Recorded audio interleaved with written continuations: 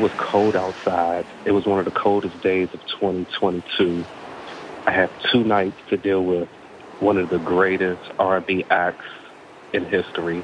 Never met her before, but all I can say is that she had every man in the building in tears. Ooh. And not like tears like, oh, she's beautiful tears. She is a beautiful human being.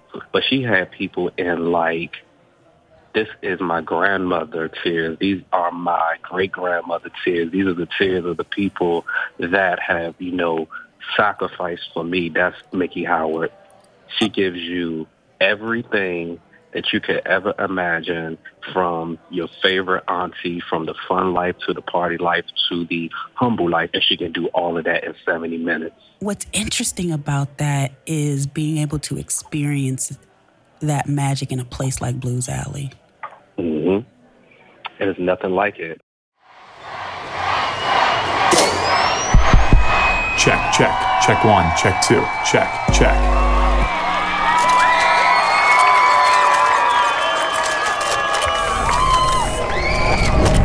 Behind the Mic, live from D.C. Do you remember the first time you ever stepped foot in Blues Alley? I went to see Phyllis Hyman, and I would go to see Phyllis anytime she was there and I was in town, or even if I was in New York, I would come down sometimes. So the very first time was to see Phyllis Hyman.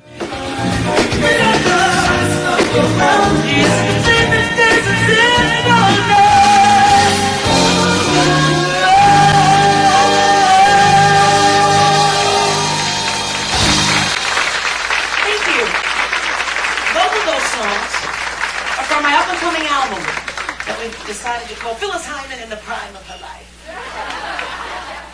That's what you do when you get old.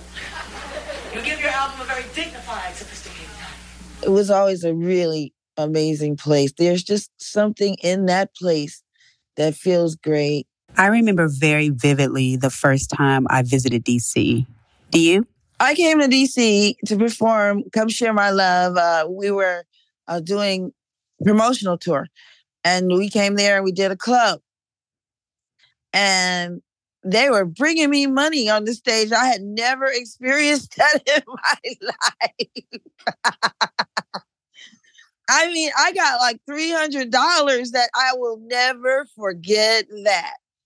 I won't ever forget that. And yeah, I used to take the train down from New York or whatever we were working, because I hate flying, I'm not, good. So we would take the train and everything and get in and have dinner. Always wonderful restaurants. And my very first time performing, they gave me money on the stage, honey. You like, I'm coming back here. I'm booking dates. Welcome, Miki Howard.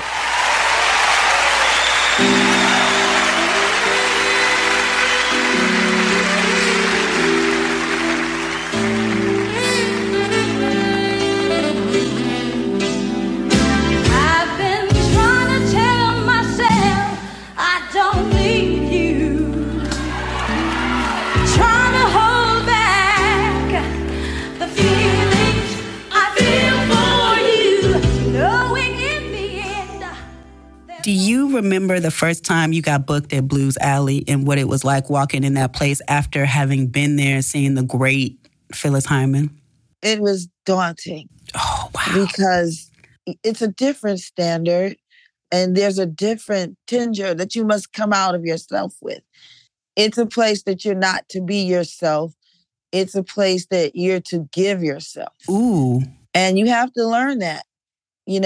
Coming in from doing a lot of R&B and stuff like that, you can't come in there with that boom, boom, bang, bang.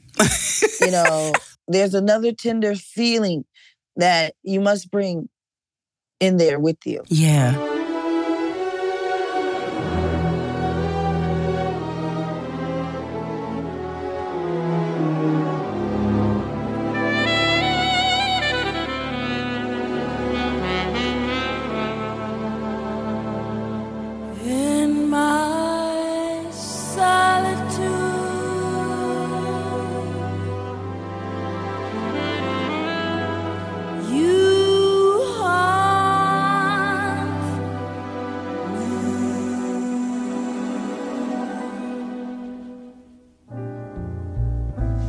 with revelries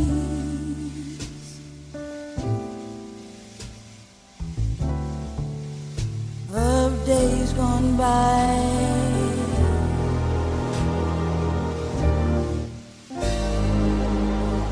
In my solitude,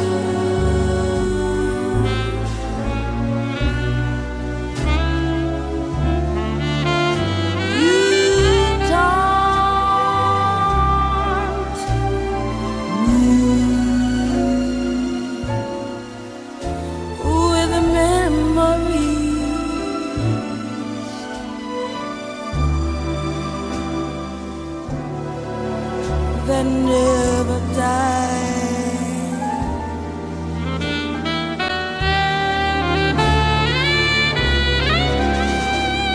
I sit in my chair, filled with despair. There's no one could be so sad. No. With gloom everywhere, I sit and I stare. I know I'll soon go mad in my solitude.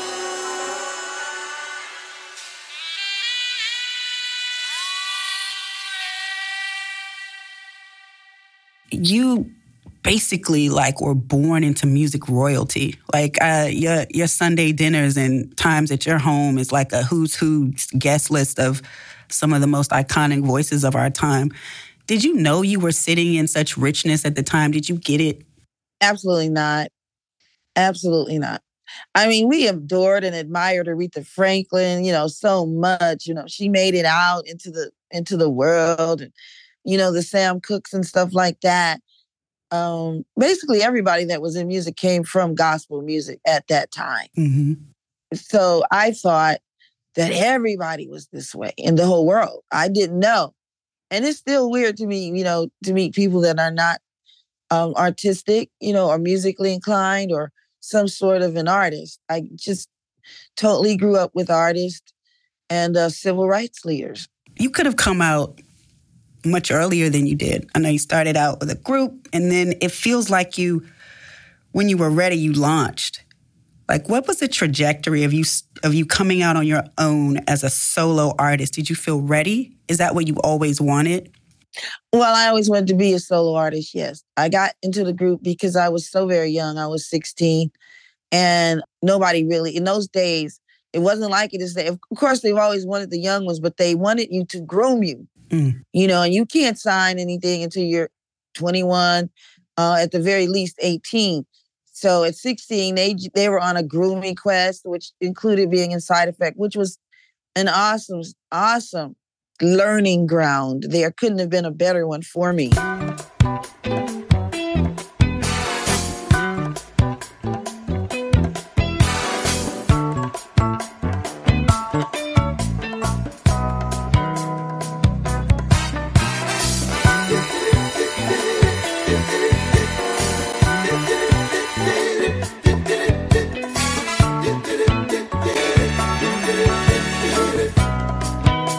Baby, don't you know I need your loving in every way? Ooh, good loving everywhere. It's been 9 long months, boy, since you went away. How much longer now are you gonna stay? You tell me you love me, you need me too. Seems to me you've got so many other things to do. Who but you? With Come Share My Love, did you imagine that the album would just hit us in the head the way it did? I had no idea. I had been making music all my life, and we had, some successes and some, mostly just locally, and everybody knew who I was in California, in my little arena, and we didn't expect like really, really, to be that successful. I just want to do great music. And I was so excited and happy to have very fine people working with me that knew what they were doing. It wasn't necessarily the music. It was the people working the music. It was the Sylvia Rones, the Dwayne Cunningham in DC. It was, the Vanita Starks. Those are promotion people across the country that actually walked into radio stations and television stations and, really put the music in the hands and ears of the public. So they were the ones to get the credit, really. And I'll give you all I have to give, all the love, all the joy my heart can give, hoping you will share the same with me.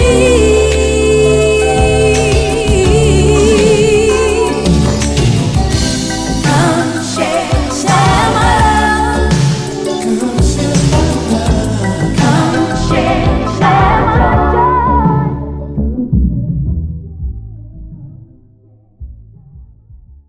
Out of jazz, R&B, gospel, and even some classics like the Billie Holiday tribute, do you have a favorite genre? I enjoy singing jazz, as they call it now. It used to be, pop. I like jazz and I love to listen to it. And I really enjoy big band music, especially the trumpet. And right now I'm on a Lee Morgan. I can't get enough of him. I don't know how he made so much music in so little time. But yeah, those are my favorite. And here to sing Imagination is Miki Howard.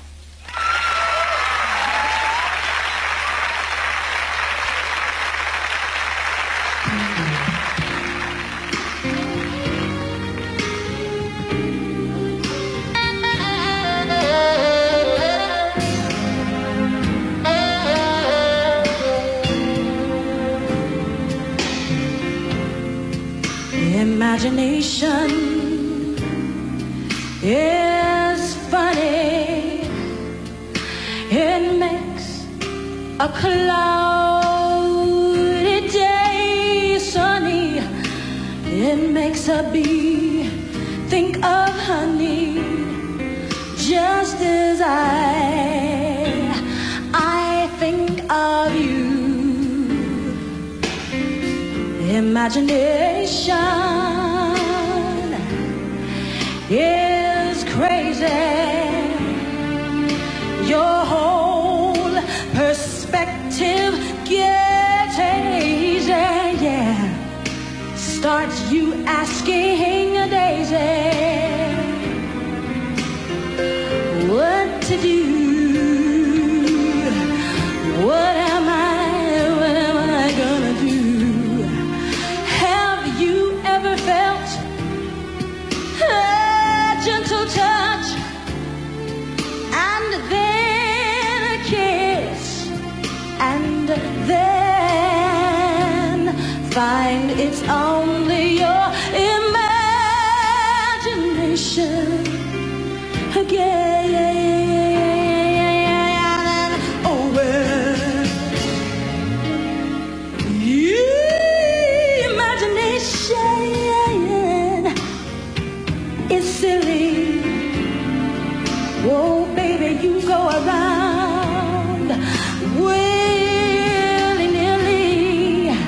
As, for example, I go around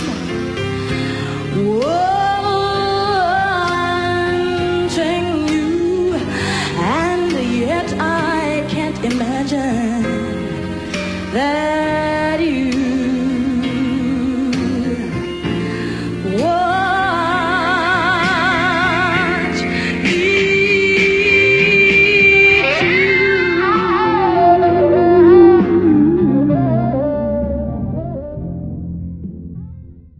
Do you still study? Like, do you still work your craft? Do you feel like you got it? Hell no, I don't feel like I have it. I, every day it changes along with me, you know. And the most difficult thing is to, if people want to go down memory lane with those old songs that I sang in my 20s, I feel, oh God, sometimes I feel mortified. You know, a lot of times it's like, it's triggering, you know, and you have to step over that hurdle. For me, I have to step over the hurdle of the memories of the songs and the times of recording the songs. I don't feel that way anymore. But for memory's sake, you know, for sentimental reasons, I'll do these things with you and for you. But in general, I'm not there. And so where I am now, it is a constant learning and rethinking and reshaping and bending notes and really enjoying painting this canvas, you know, with a new song, a new phrase. These are things that make it interesting and fun for me. I always wondered how artists like you felt when people approach you and talk to you about something from 86 and 87 and 89, right? You know, folks who haven't necessarily been growing with how you've been changing and evolving.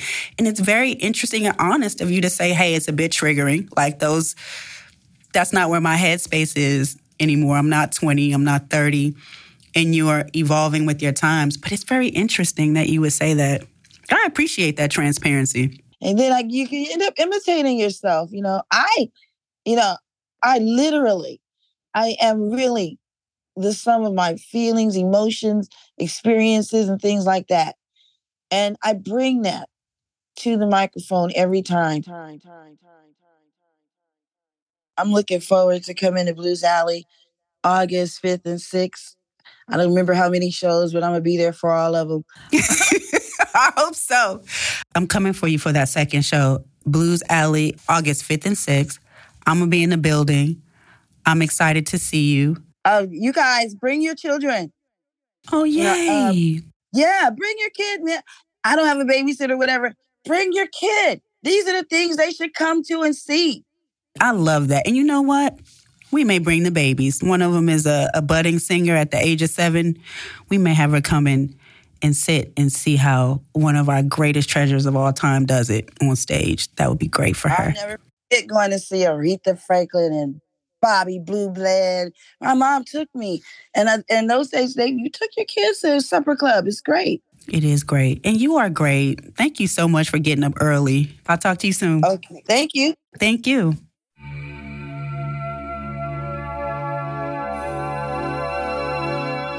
I'm very much looking forward to this show. You know how to get your tickets? You can visit Blues Alley's box office or go online, bluesalley.com, and listen. Ain't nobody like Miki. Into the next sound check.